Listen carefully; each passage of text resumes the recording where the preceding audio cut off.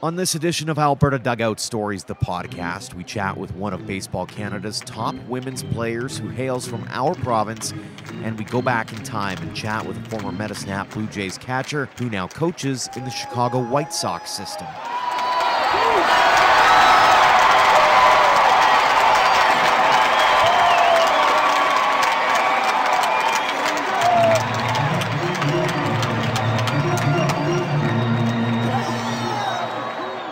Welcome to Alberta Dugout Stories, the podcast. I am Joe McFarland.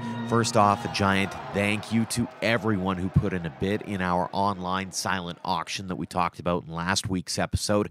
If you missed it, head on over to the website as we've launched extra innings. For another week, we'll have the auction up and prices have been reduced, so check that out if you're interested in some baseball swag or memorabilia heading into the Christmas season. On this week's episode, we'll chat with former Metasnap Blue Jays catcher Guillermo Quiros.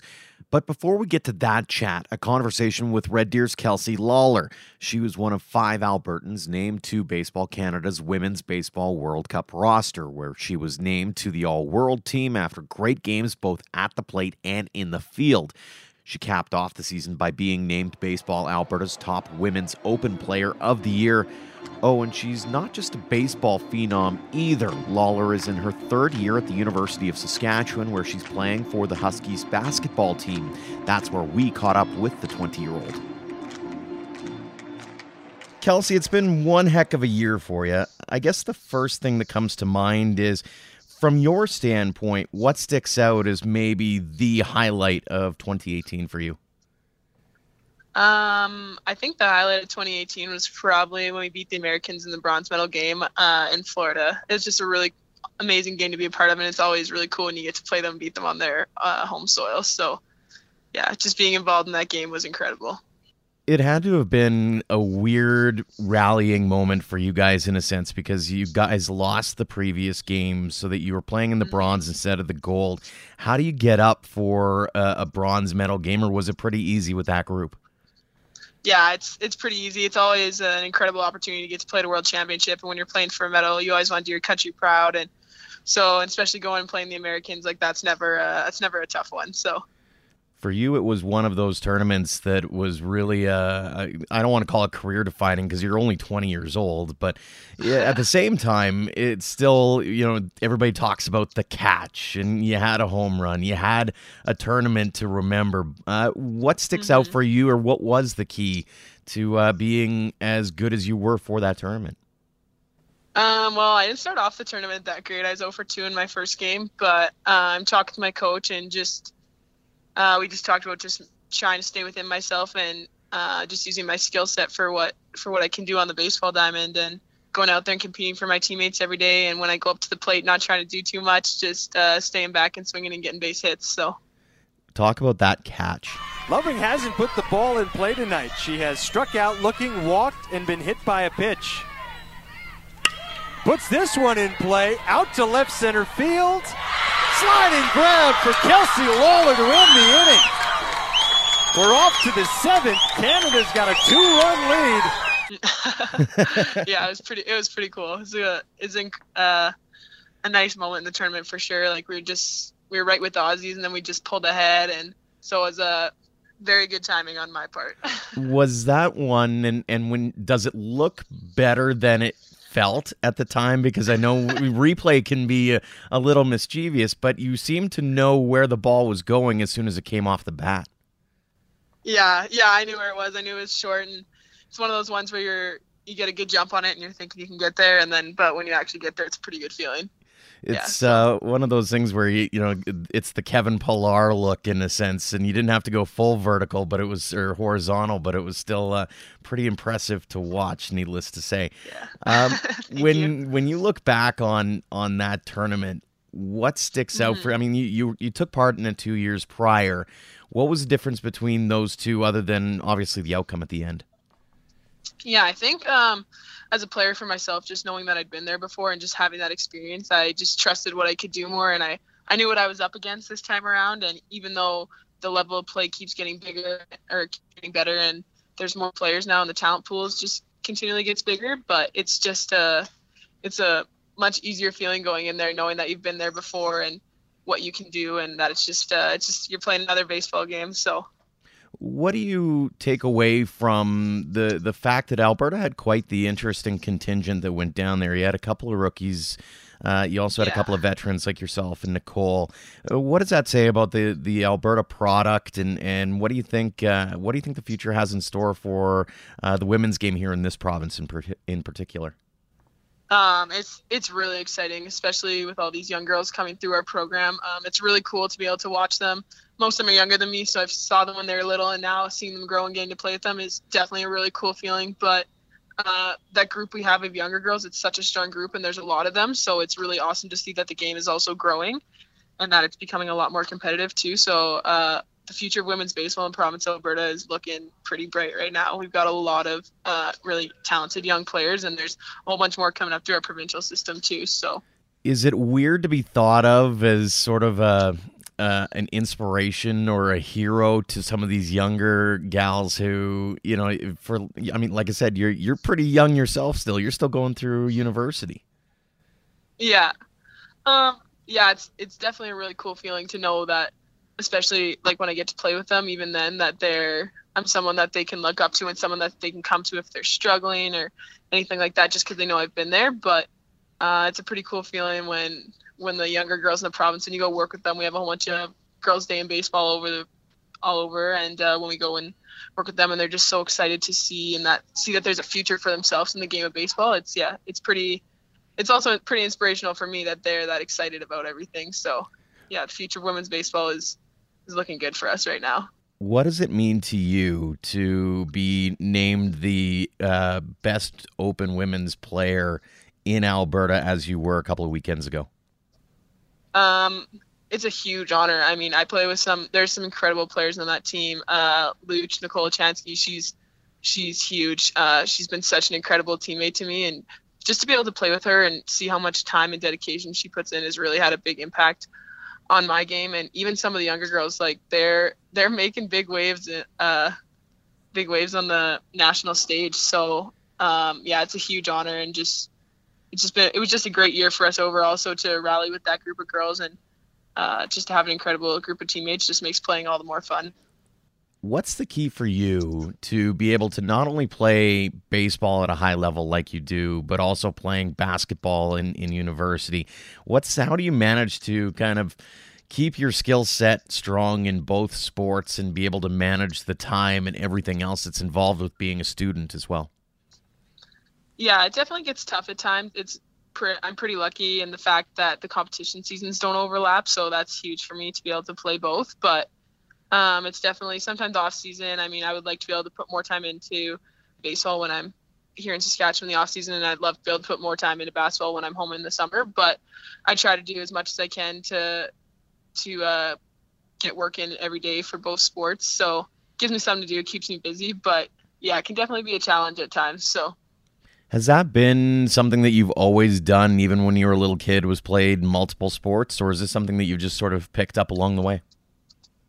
No, I've always been playing lots of sports. It's something I really enjoy. My parents got me involved when I was young, and then I've just kind of stuck with it ever since. But yeah, being a multi-sport athlete has been a huge part of my growth and development, not only on the athletic side of things, but also as a person. Just having that diverse skill set is really important. Why do you think you caught on to that aspect of it? Because I was talking to Madison Willen about it earlier on in the summer, and she's the same kind of thing where she's playing multiple sports, and she said she was lucky because she was an only child, so her parents were able to kind of take her to every practice imaginable and that kind of thing. And I'm wondering, from your standpoint, how has that all come to be, and why is that so important in your mind? Well, both my parents are high school phys ed teachers, so for them it's been nice because they've seen kids that have grown up playing multiple sports and how it's been extremely beneficial for them in the long run. And so they were always super supportive. Like, we'd be running from one thing to the next, and I have two sisters too, so we're all doing everything. We're all doing like playing tons of sports. So yeah, my parents definitely played a huge role in where I am now. Like, they got me to everything on time. They were driving. They'd drop one of us off, drop the next one off, come back, pick us up, take us to the next thing. And so yeah, sometimes it got a little crazy. We'd be running all over the place, and wouldn't really see each other that much. But yeah, I'm extremely thankful for everything that they've done. How did you get into baseball? I've just been playing ever since I was young. My parents signed me up when I was little, and like most people, you start when you're really young and then you just kind of grow up. I guess I was different than most girls because I didn't end up switching to softball, but my dad is a really, really big baseball person, so that was a big impact. And just the fact that he's been there to support me, and that my mom she's been behind me 100% of the way, and just that they've supported me to achieving these goals that I've met here in the past couple of years have been huge for me as an athlete. I think I have an idea as to how you're going to answer this, but I'm going to ask it anyways. Who do you look to for inspiration, whether it be in baseball, whether it be in life? Who's your big motivator? Who's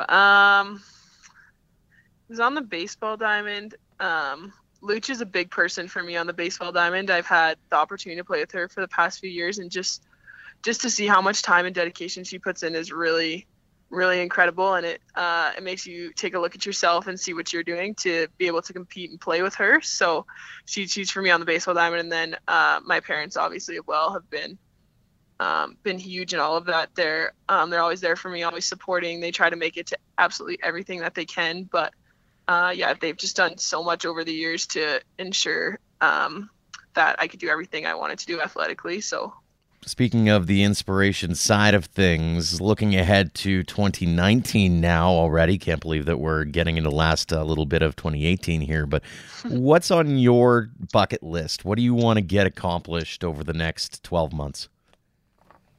Well, first and foremost, we're trying to win the basketball national championship here at Saskatchewan. So that's a big focus right now. And then after that, once I head home, it'll be just trying to fine tune a few things. And there's some things I learned from this past tournament that I need to work on, and a couple areas of weakness that I definitely want to improve. So just going home this summer and really having the time to work on those, because this year's an off year for us, so it's not a world championship year. So to just try and improve my game as much as I can. So when I go back to that tournament, there's just do everything a little bit better. Kelsey, again, congratulations on winning the award through Baseball Alberta. Congratulations on a phenomenal 2018, and really looking forward to seeing what you can accomplish in 2019 as well. Thanks for coming on the podcast today. Yeah, no problem. Thank you for having me. He was listed as one of the Toronto Blue Jays' top prospects, signing $1 million bonus at the age of 17. Guillermo Quiros went on to rack up more than a few frequent flyer miles in a pro career that lasted nearly 2 decades. He spent parts of 10 seasons in Major League Baseball for a handful of organizations, but he got his start right here in Alberta with the Medicine Hat Blue Jays. He hit .221 with 9 home runs and 28 RBIs in 63 games during the 1999 campaign. This past season, the Venezuelan was a coach for the Winston-Salem Dash under manager and former Calgary Cannon star Omar Vizquel. We had the chance to wax nostalgic recently with Quiros, who turned 37 this past week. Guillermo, thanks so much for doing this. When you first came to Medicine Hat, I'm wondering, was that the first time you had ever been to Canada? Yeah, my first time in Canada, for sure. I didn't know what to expect. I was already feeling the effects of being away from my family for a little bit, because I stayed in an extended sprint for that after spring training. And I was staying with one of my buddies at a hotel room, Gustavo Chassin. He played with me as well in Medicine Hat. So, we kind of found comfort, just me and him staying together and talking a lot. He's from the same city that I'm from in Venezuela. And we also got to spend some time playing together in some Little League tournaments in Venezuela as well. So, I had a friend by my side. One of the upsides was that when I signed my contract, we were able to get a ticket for my family so they could come visit me when I was there, and that was a plus that just kept my hopes up. Give me some of your favorite memories, maybe, of, I know it's a short year and it kind of flies by as your first season in pro ball, but anything kind of stick out for you? Yeah. I loved the way we went out to the field every day.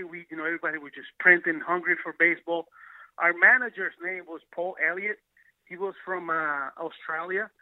And to be honest with you, man, I didn't even I didn't even understand half of what he said to me at the time, because he had that heavy Australian accent, and I was just learning my English. Even though I took classes before I got to the States to start playing, it was hard for me to do it. But we used to love, after batting practice, we just sat outside the clubhouse, and they used to sell hot dogs and burgers there. And I don't know, for some reason those burgers tasted really, really good at the field. It's that Alberta beef, let me tell you. Yeah, man. Talk a little bit about sort of the experience of going through that, because obviously it's your first season in pro ball, and it kind of becomes that melting pot. You mentioned, your managers from Australia. It's a little bit of everything, and it had to have taught you a lot about baseball, sort of on a world stage as you went up the pro ranks. Well, we were kids, and as kids, you go out there and you have fun. That's the most important thing. By having fun, you learn through the ups and downs, and obviously at the same time you get an experience. The only way you can learn play baseball is getting that experience through the years, and that's what we did. Even though we didn't understand much of what Paul said, we had a Puerto Rican coach helping out with our team for the purpose of translating for us as well. But his name was George. George, he was always, joking around and stuff, and I don't think he understood half either. So, we were just trying to have fun with it, and we were just learning, by experience. Obviously, George will help us out whenever something happened during the game. It's interesting in a sense talking to different guys about that era, and having been, I worked in Medicine Hat for a couple of years in radio here, and one of the things that everybody talks about is the community and how everybody was sort of brought in, and I was talking to Rolando Pino, and he said one of the things that he took away from it was just how welcoming people were, whether they be billets or that kind of thing. What do you remember about your billets, and who did you live with when you were down there? You know what? We had host parents. They worked a lot. I don't think they were in the house a lot, so we barely got into a relationship with them. Right. But I know Rolando Pino. He was my manager as well with Toronto, and that's very, very true. The people there was always, it seems like they were always smiling. It seems like they always have something to give us, little presents, little chocolate, cup of coffee, whatever they could take to the field just to make us feel welcome in Alberta, that's for sure. Talk a little bit about the bus rides. I'm sure there's probably a few interesting memories, because those were pretty long treks, I'd imagine. Oh, my God, man. we had a couple of those that were rough. I remember we had to take a trip to Ogden. I think it might have been Milwaukee at the time that was there. Right. And our air conditioning broke down in our bus. Oh, no. So you can imagine almost pretty much everybody was just riding the bus on their underwear because it was so hot on that bus. We had to spend we had an off day, and we had to spend the whole off day just traveling so we could make it there, man. But, it was fun, experiencing that. And then obviously moving up to a level that buses, don't really break down. But it was just a fun experience to be a part of. I remember those guys saying, "Oh, we're almost there," and then 5 hours later, you're still riding the bus. Yeah, it's got to be interesting. And you mentioned the fact that it was a learning experience, but as someone who's gotten into the coaching side of things, it's got to be something that you kind of lean on at the end of the day for a lot of the youngsters that you're dealing with on a day-to-day basis, as well as, never take any of it for granted in a sense. Yeah, of course. I mean, everything that you learn, you try to take in for you. Obviously nowadays, I'm in the coaching side of it. I'm helping out those kids, talking to them a lot, try to not become friends to them, but more as a teacher.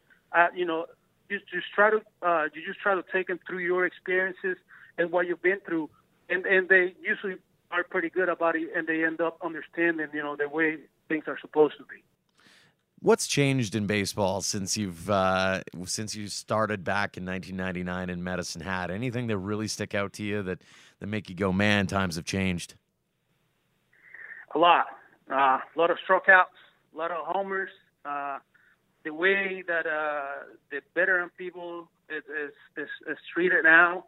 A lot more young people in the big leagues.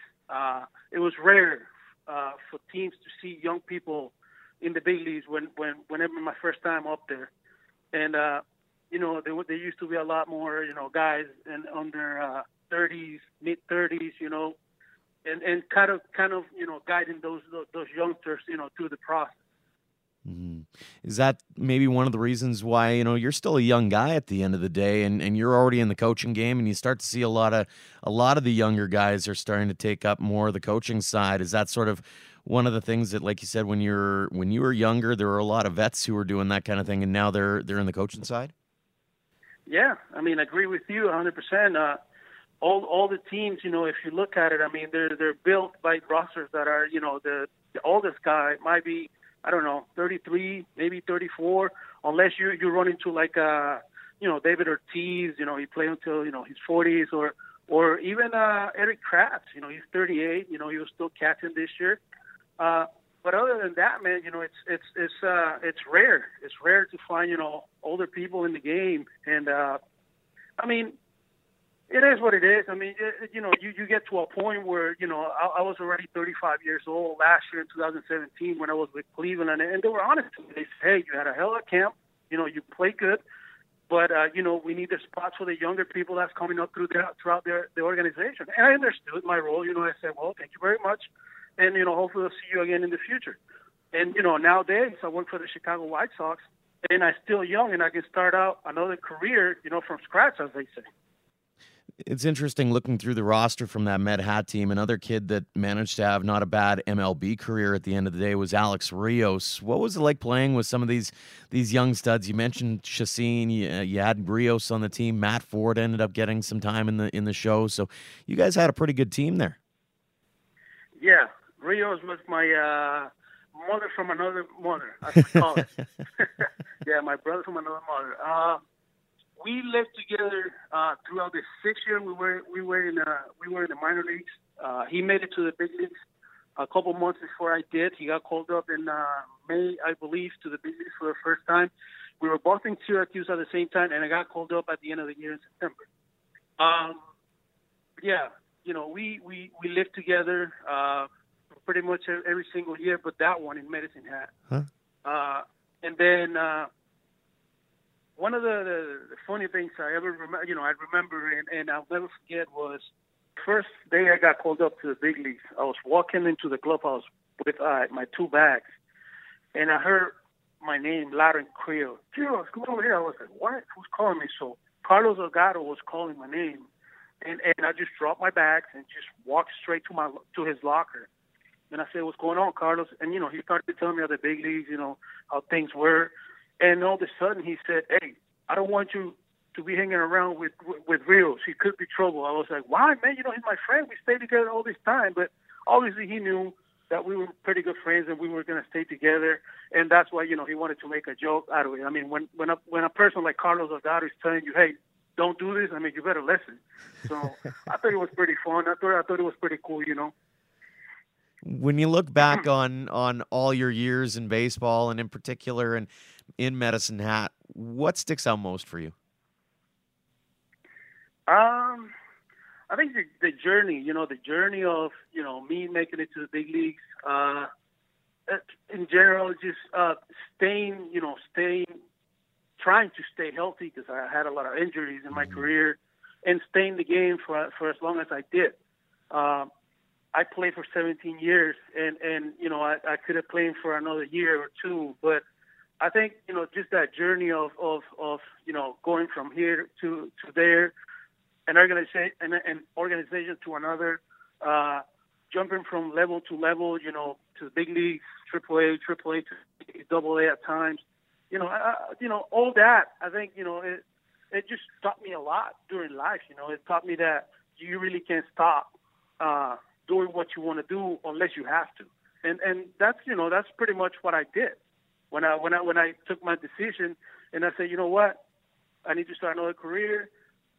I got to take advantage of my age, and I'm young enough to do it. So all this process that I'm going through right now, I think is just on the end is going to help to my goal, which is, I want to be able to manage one day. And obviously everybody, all the managers have a dream to manage in the big leagues. If I'm able to do that, then, I consider myself lucky, as they say.